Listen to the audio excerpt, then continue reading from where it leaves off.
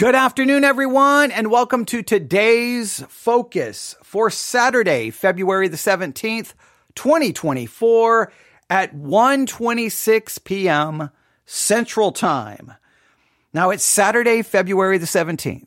I don't know what you're focused on today. Lots of college basketball. Oh, yeah, there's a lot of that going on.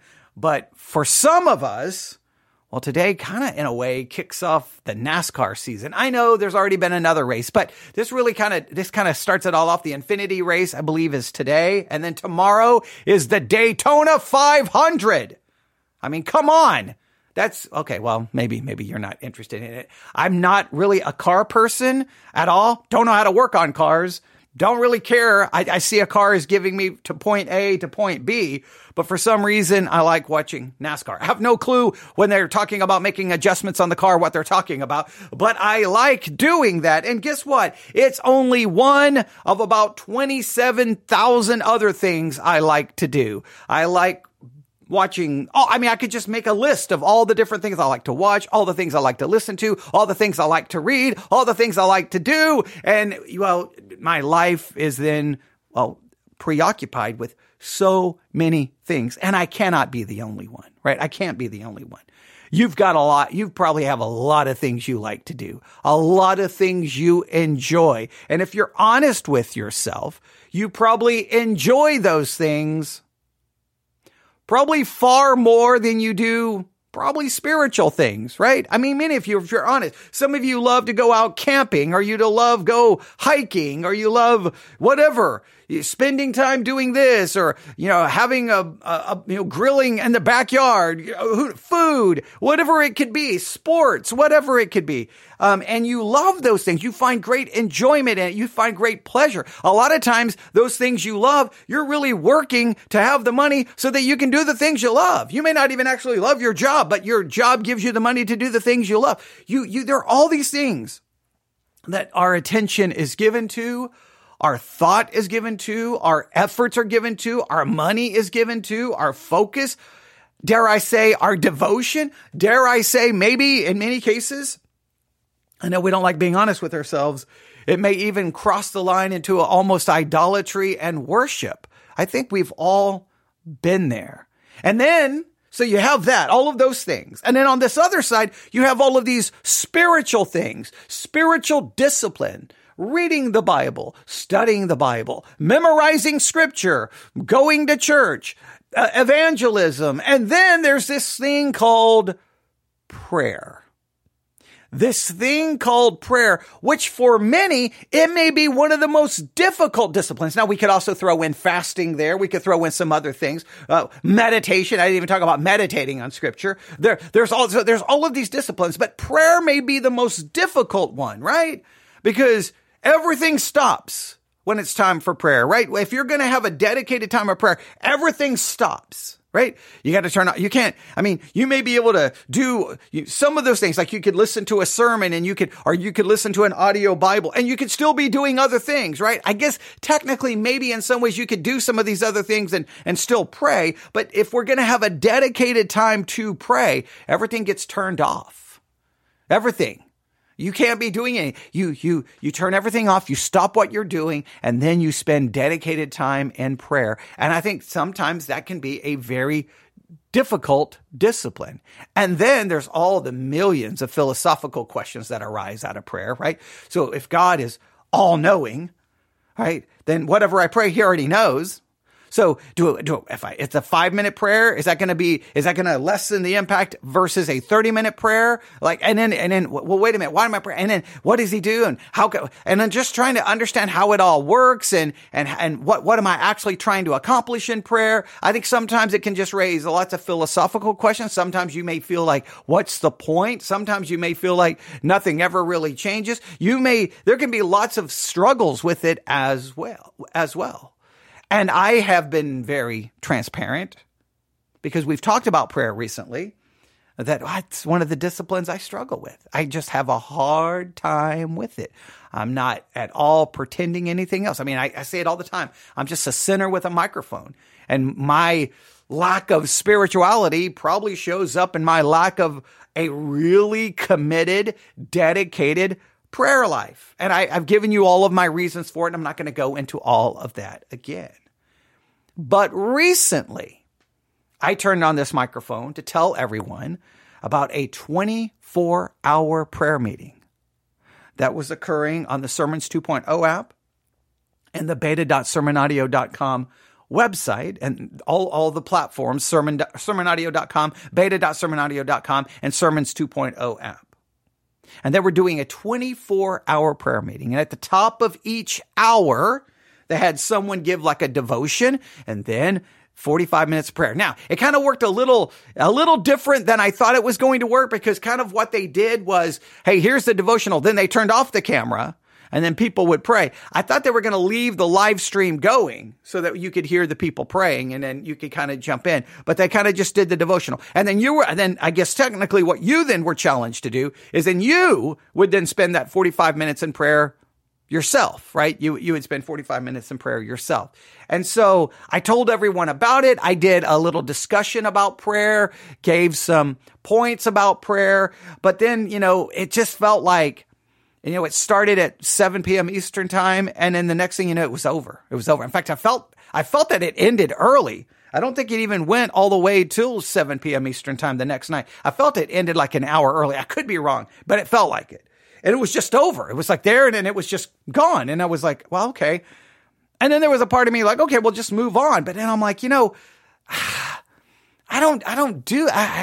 hate that, right? I hate when something is happening and then I feel like did I take advantage of that? Did I really take advantage of that 24-hour prayer meeting?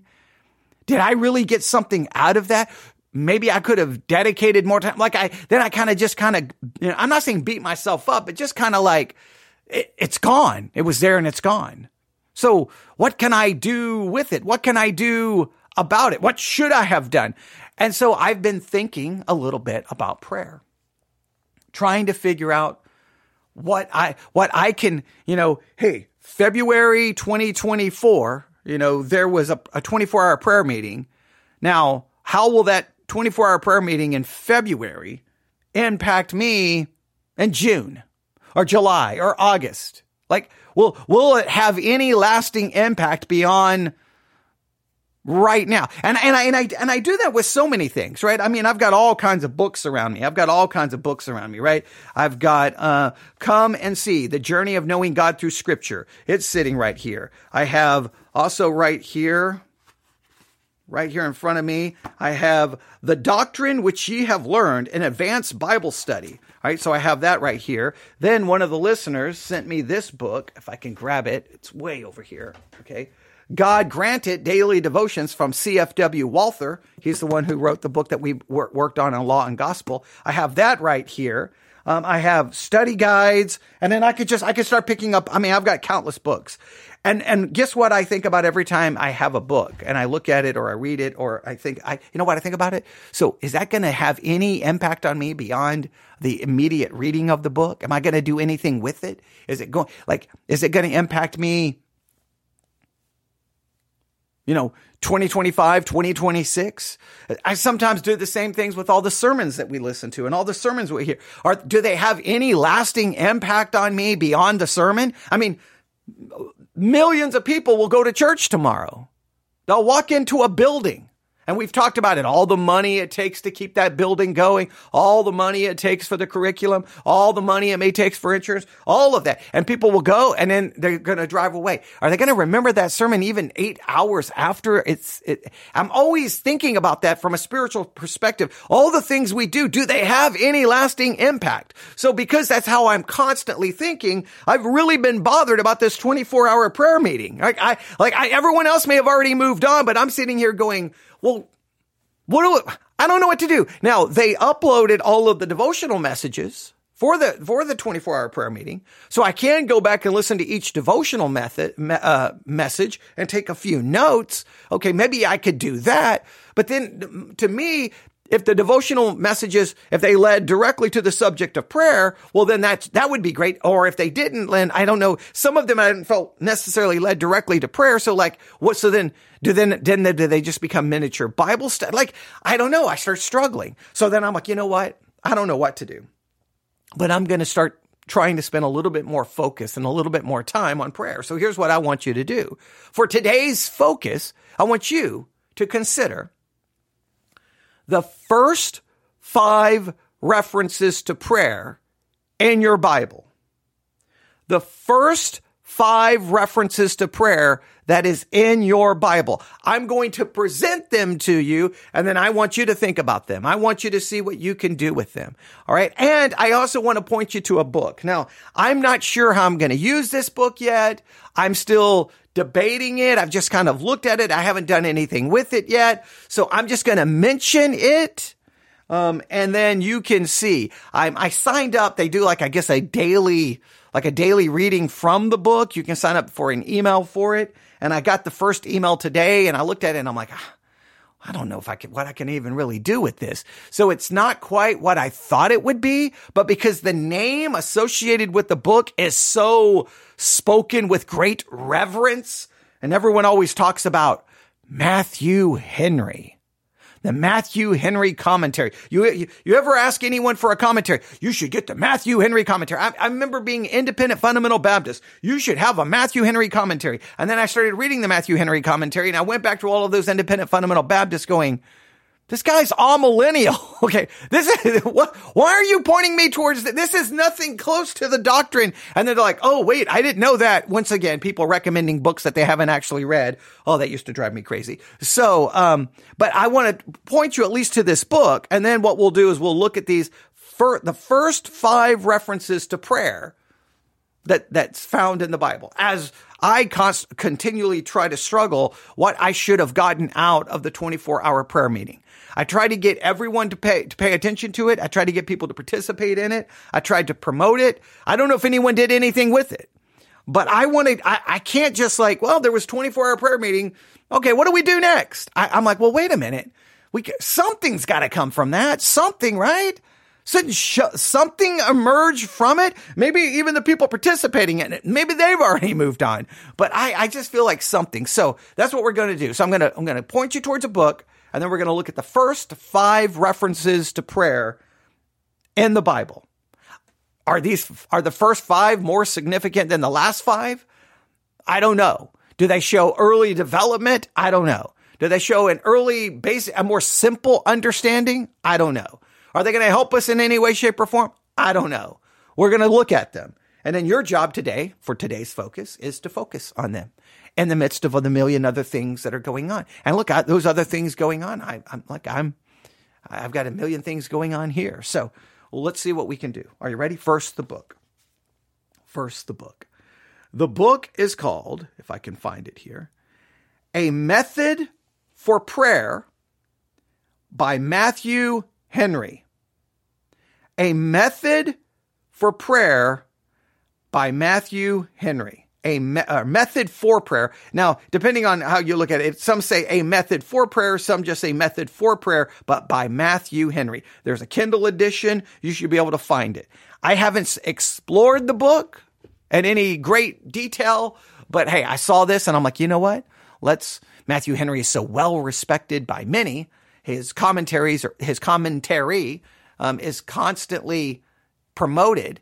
Well, then let's see what he has to say about prayer. So I would challenge you to look up that book. If you look at it, let me know your thoughts. Again, I have not explored this. I did sign up. There's a site with an email where you can get a daily reading from the book. And the reading really, I'm kind of like, I don't know what I can do with this. I think maybe if I use any of the book, it may be just the beginning of it. Just the kind of the introduction where they kind of explain a little bit about Matthew Henry's kind of concepts and philosophies and definitions of prayer. I may use it more for that, but you can probably find it for free, cheap for a Kindle. And if you look at it, I would love to get your thoughts, but I want you to kind of just, think about it and see, because we got to do I think we have to do something with that 24-hour prayer meeting. Now, let's do this. Are you ready? Let's do this. I'm going to move my Kindle. Let's take some time to look at the first 5 references to prayer in the Bible. The first 3 are found in Genesis, and the second 2 are found in the book of Exodus. So the first three are in Genesis, and the last two are in the book of Exodus. So Genesis and Exodus gives us the first 5 references to prayer. If for any reason you think I missed one, in other words, here's the first 5, and you're like, no. Your number 5 should be number 6, or your number 4 should be number 6, because you think there are other references, then by all means, email me and let me know. newsif@yahoo.com. I don't know what significance we're going to find here, but let's at least look. So the first reference is Genesis chapter 4, verse 26. Now, I know some may pick an earlier one. I kind of know why, right? But you can do what you want with that. But I'm going to go with Genesis 4:26, and we read this. Genesis chapter 4, verse 26. And to Seth, to him also there was born a son, and he called his name Enos.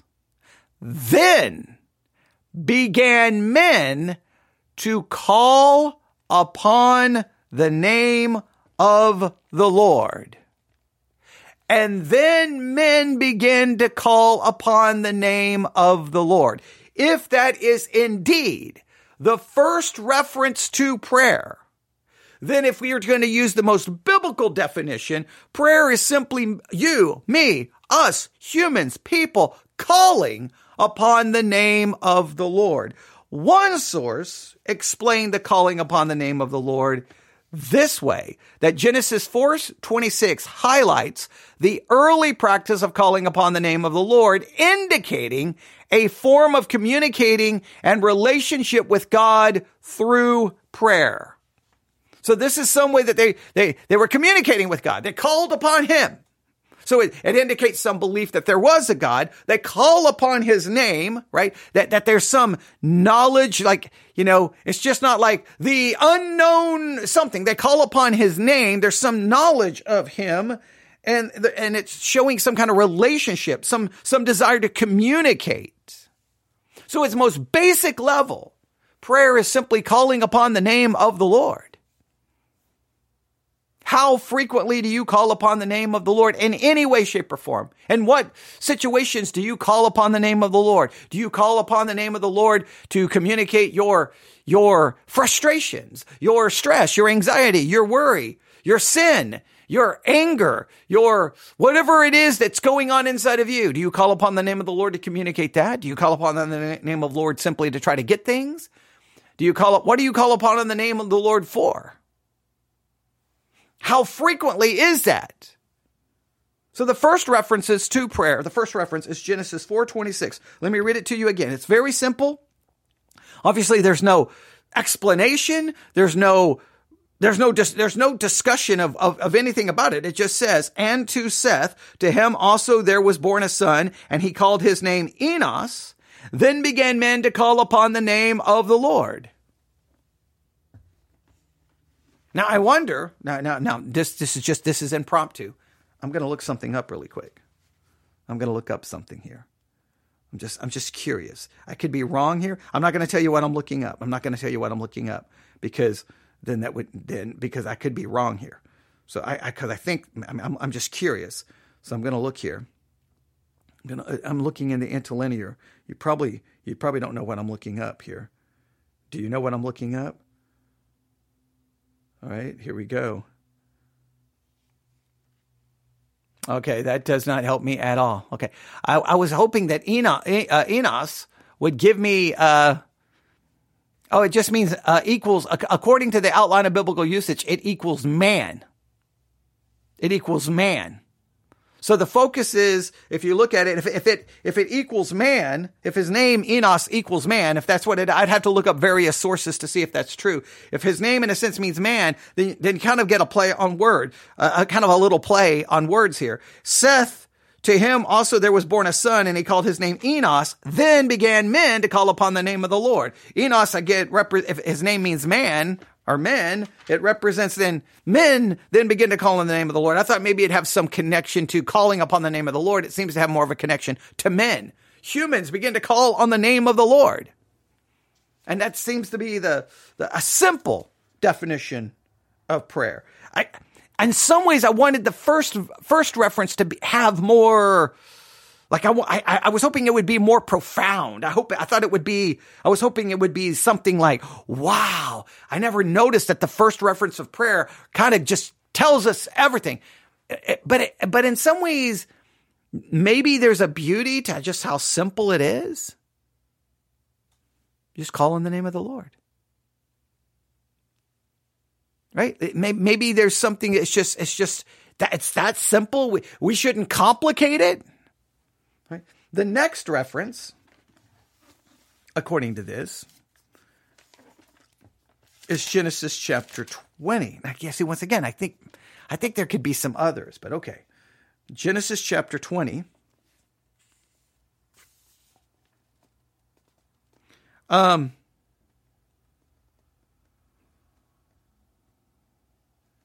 on. Oh, wait a minute. I think I wrote down. Okay, I was in chapter 21, and I'm like, that literally makes no sense. Okay, all right. Genesis chapter 20, verse 7. I was looking at that going, what in the world am I reading? Okay, I was like, I know my handwriting is bad. All right. Genesis chapter 20, verse 7. Now, therefore, restore the man his wife, for he is a prophet, and he shall pray for thee, and thou shalt live. And if thou restore her not, know that thou shalt surely die, thou and all that are thine.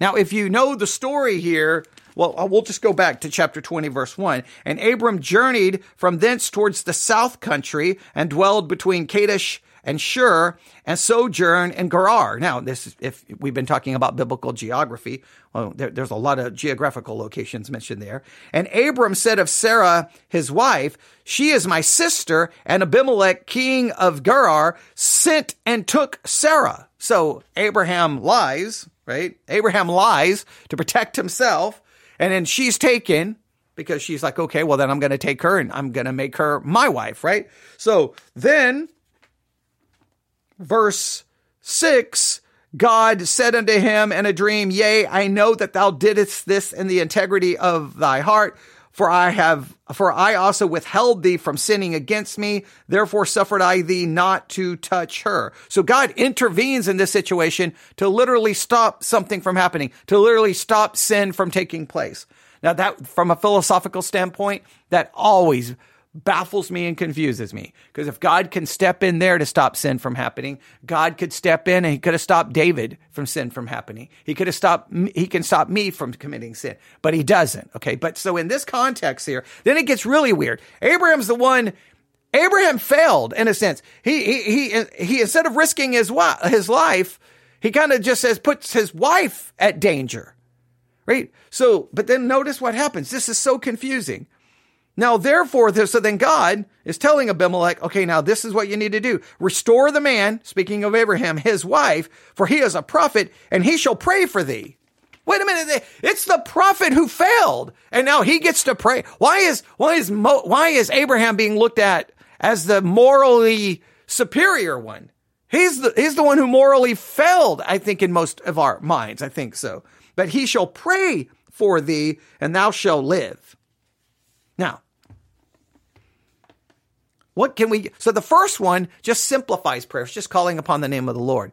This one now gives us a key element to prayer, all right? According to one source, all right? God instructs Abimelech to have Abraham pray for him, illustrating the intercessory nature of prayer and its role in seeking God's intervention and mercy. Intercessory prayer. This is about interceding. Intercessory prayer, if I can say the word correctly. This is the second, this really is the second reference to prayer. And we already see that, hey, intercessory is a very key element of prayer. You should be praying for other people. Now, here, it seems, it's really weird, right? Because you're like, wait a minute, why would Abraham be praying? Because he's the one, like, it seems weird, right? But we can set that aside and you can have that kind of discussion all day. But I think it does get us to consider this is a key element of prayer.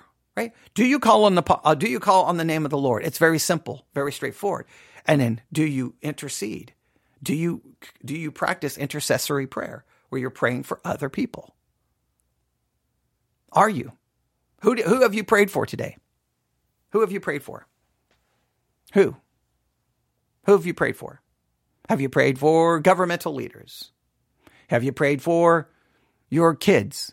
Have you prayed for your spouse? Have you prayed for your pastor? Have you prayed for a ministry? Have you prayed for your neighbors? Have you prayed for your coworkers? How much time have you engaged in intercessory prayer today? That's very simple and very straightforward. So our two references to prayer, first, it gives us a simple idea. Just call on the name of the Lord. Second, it tells us, now it's a weird story and you can struggle with I struggle with the story. I'm like, wait a minute, why is Abraham praying for the guy? Okay, Abimelech should be praying for Abraham. Okay, hey, Lord, help this guy who is so cowardly that he will just give up his wife to someone to take her and be like, well, got to protect myself. I mean, like, why is he praying? The whole thing is yeah, we could get into a whole discussion about that, but it does show about prayer. All right. Third reference, Genesis chapter 25. I'm going to make sure I'm in the right chapter. Genesis chapter 25, verse 21. Genesis chapter 25, verse 21. And Isaac entreated the Lord for his wife because she was barren, and the Lord was entreated of him, and Rebekah, his wife, conceived. Now, the King James uses the word, and Isaac entreated of the Lord. Entreated of the Lord. Now, I am going to look up this one. I am going to look up entreated because I am curious. I'm going to go Genesis 25. I believe it was Genesis 25. Okay, hang on. Let me look here. Yeah, Genesis 25, 21. I'm going to go down to verse 21. I'm going to put and entreated. It's all one Hebrew word. All right. It means this. Here's the Hebrew word. Strong's H, 6279.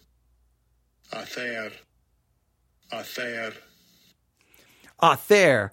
Now, it's interesting to burn incense and worship, to intercede, right? Entreat, make kind of prayer. So the outline, to pray, entreat, supplicate, to pray, entreat, to be supplicated, be entreated, to make supplication, plead. So the main thing is you're coming to God, you're pleading, you're entreating God, you're coming to God asking for something, but it's still the intercessory nature is there, right? It's kind of there. The interceding is there because look at what is happening. At 25:21, and Isaac entreated the Lord for his wife. It's still the interceding and praying on someone else's behalf. That's the part that's there. That's the part that is there. So the first reference makes it simple. Calling upon the name of the Lord. That simplifies it. And I think we don't want to ever complicate it more than that. The second two references have someone praying for someone else. Well, for whatever the circumstance is, intercessory prayer is absolutely then a key element in prayer. Out of the references, out of the first three references, two of them is someone praying for someone else, not praying for themselves. So out of the first five references to prayer, we've looked up three, and two of them is intercessory prayer. Two of them is that. That's what it is.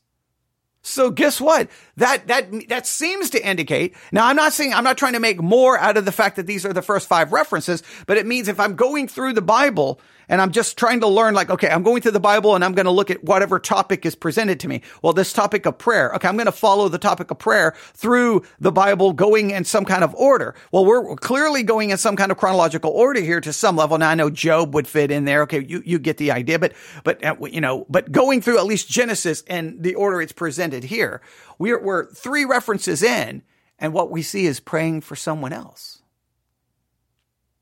praying for someone else. So, how much time do you engage in intercessory prayer?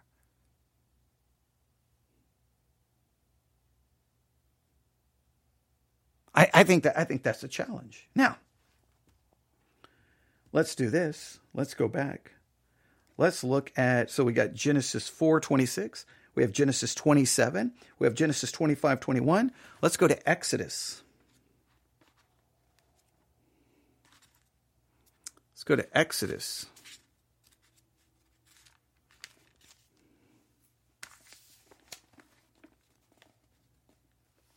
Okay, Exodus chapter 14, verse 15.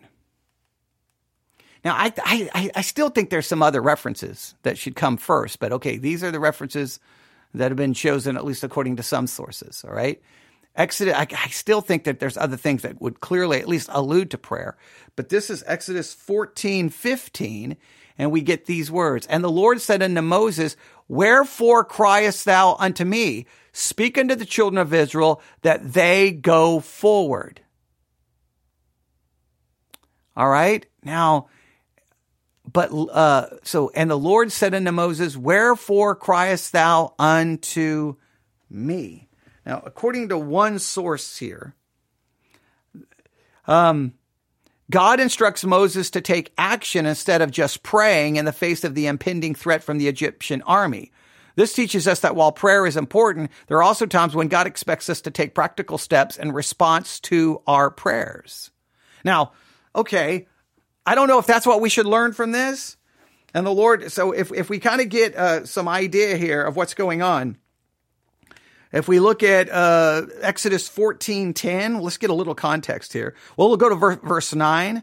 But the Egyptians pursued after them all the horses and chariots of Pharaoh and the horsemen and his army, and overtook them camping by the sea. All right. So the Egyptians are pursuing the children of Israel as they leave Egypt. And when Pharaoh drew nigh, the children of Israel lifted up their eyes, and behold, the Egyptians marched after them, and they were sore afraid. And the children of Israel cried out unto the Lord.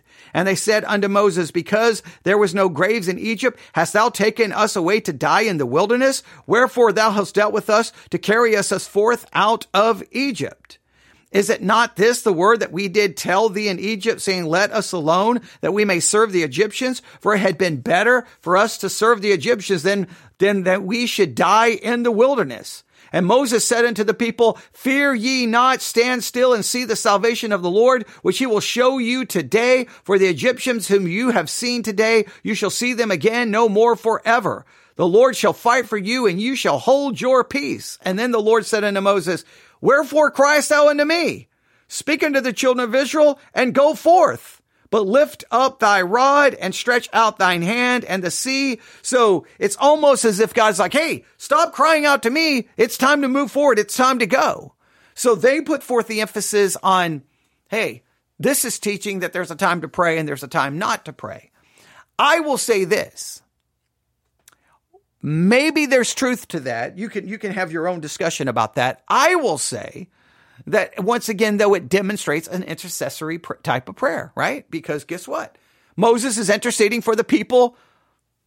He's interceding God. He's entreating God on behalf of the people. He's coming to God on the behalf of the people. So once again, it's intercessory prayer. So that would be three. That would be one reference that gives us a simple understanding of what prayer is, calling upon the name of the Lord. Then Genesis 27, praying for someone. Genesis 25:21, praying for someone else. And Exodus 14:15, it clearly would be praying for someone else. Now Moses would be involved in that because, he's being impacted by this, but still he's praying for the people of Israel. So this seems to be indicating at least these 5 references. I still have a hard time. There's other references to prayer earlier on in Genesis or in Exodus. There has to be. So I don't know if these are the first 5, but okay, we'll go with these. We'll do our own work. But this at least gets us started. Let's go to the next one, Exodus 32.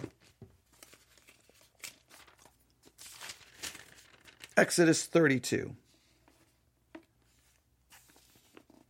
Exodus 32, verse 11. Right? And Moses besought the Lord his God and said, Lord, why doth thy wrath wax hot against thy people, which thou hast brought forth out of the land of Egypt with great power and with a mighty hand? Wherefore should the Egyptians speak out and say, for mischief did he bring them out to slay them in the mountains and to consume them for the face of earth? Turn from thy fierce wrath and repent of the evil against thy people. Remember Abraham, Isaac, and Israel, thy servants, to whom thou swearest by thine own self, and said unto them, I will multiply your seed as the stars of heaven, and all this land that I have spoken of will I give unto your seed, and they shall inherit it forever. So this is once again Moses interceding on the behalf of the people. So here's what we have. The first 5 references that we have given to us according to one source, I still think there's earlier references, but that's okay. Or not earlier, but other references other than these first 5 that would come before some of these. We have Genesis 4:26 simplifying what prayer is. You're simply calling on the name of the Lord. But Genesis 27, Genesis 25:21, Exodus 14:15, and Exodus 32:11 through 14 all show those 4. So 4 out of 5 show us that prayer is intercessory prayer for other people. You're involved in intercessory prayer. You are praying for other people. Other people that God would forgive them. Other people, when someone falls into sin, do you ever go to God and say, Lord, I pray that you would forgive them. I pray that you would restore them. I pray that you would help them be restored back to a position of usefulness. Do you ever pray for other people to be forgiven? Do you other pray for other people to be restored and to washed and be cleansed and to find peace and to be able to rest in the mercy of God? Or do you spend more time talking about them? This is Moses interceding to God. He's interceding to God on behalf of the people. Hey, God, forgive them. Turn your wrath from them. Don't destroy them. Show them your mercy. Remember your covenant that you made with them.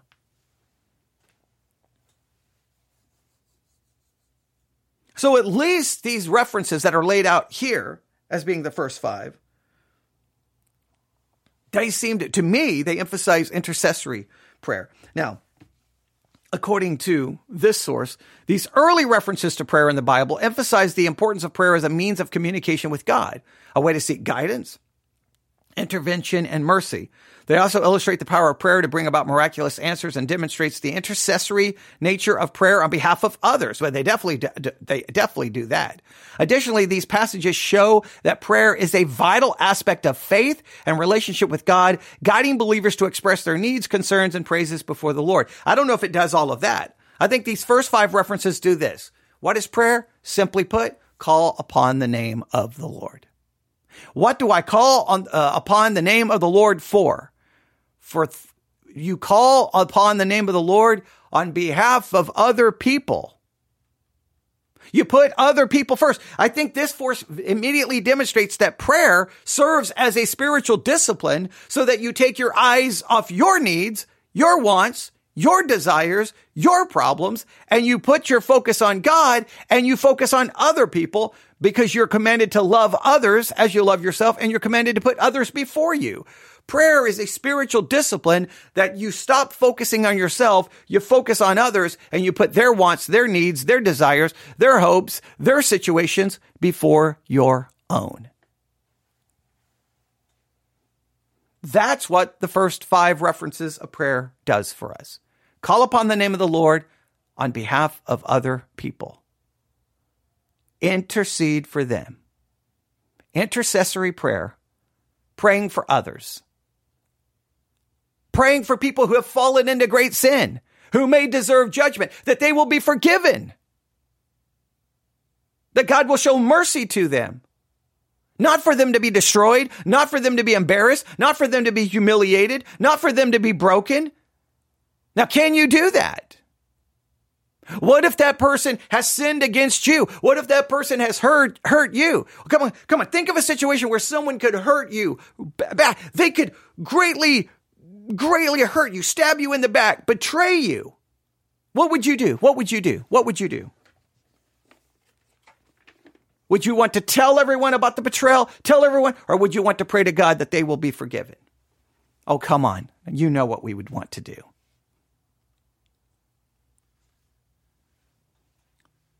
Today's focus are the first 5 references to prayer. The first 5 references to prayer. Now, I challenge you to go from Genesis 4, or you can even go before it. Go Genesis to Exodus 32. And if you see earlier references to prayer, okay, now maybe some sources try to just pick things that they think are more explicit about prayer. Others may clearly imply prayer, that clearly may imply it, but maybe they're looking for that which was much more explicit. So you can tell me what you find. But if you find other references, what do they show you about prayer? I have a feeling, and now that I'm thinking about it, I think mostly, at least early on, prayer seems to be much more,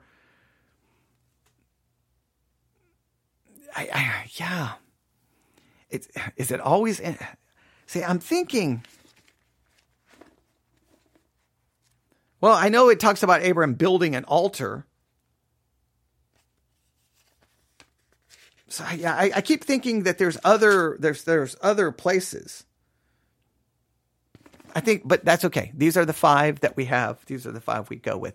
But so maybe some of the others, if we could find others here that we think, okay, well, prayer is clearly implied here. But I think these are maybe picked because they're much more explicit. So, but we can at least take from these 5 references. These are early references. Prayer is simply calling on the name of the Lord, and it's calling on the name of the Lord on behalf of other people. Intercessory prayer is the key aspect of prayer in these 5 references. The first one just identifies what prayer is, and the other 4 shows that you're praying for other people, or that they're praying for other people. And I think that means then prayer, can you say, well, what's the point in prayer? Well, there you can clearly see the point in prayer. You're taking your time, you're sacrificing your time. You're sacrificing your focus. You're sacrificing your effort to put other people before you, praying for their needs. You may even be praying for people who've committed great sin that may be even impacting you. Moses could have been pretty upset going, you know what, God? These people are doing everything wrong. They're putting us all in jeopardy where we could all, Lord, don't forgive them. But no. Even though the Israelite sin may even be putting him in a difficult situation, maybe even in jeopardy, he's like, well, I mean, obviously their sin is going to delay him from, even if he would have made it into the promised land, it's going to delay him from even seeing it. Well, guess what? He still prayed and interceded for the people. I think that may be the strongest lesson there, at least for the intercessory prayer of Moses. So there you have it. That's your today's focus. Very simple, very straightforward. It took longer than I thought, but that's okay. All right. You say, what should I do with that? I don't know. You need to give that serious thought. I just know we need to focus on prayer because we just had a 24-hour prayer meeting available on all your phones and tablets and everything right there. And I don't know what you did with it. Probably not a lot, like I didn't do a lot with it. So let's see what we can do with that. All right. And then Method of Prayer by Matthew Henry. That's a book to at least look into to see if that will, I don't know, maybe help you in some way, shape, or form. All right. That is your today's focus for February the 17th. Speaking of prayer, speaking of religion, speaking of Christianity, I believe today is the 40-year anniversary for the movie Footloose.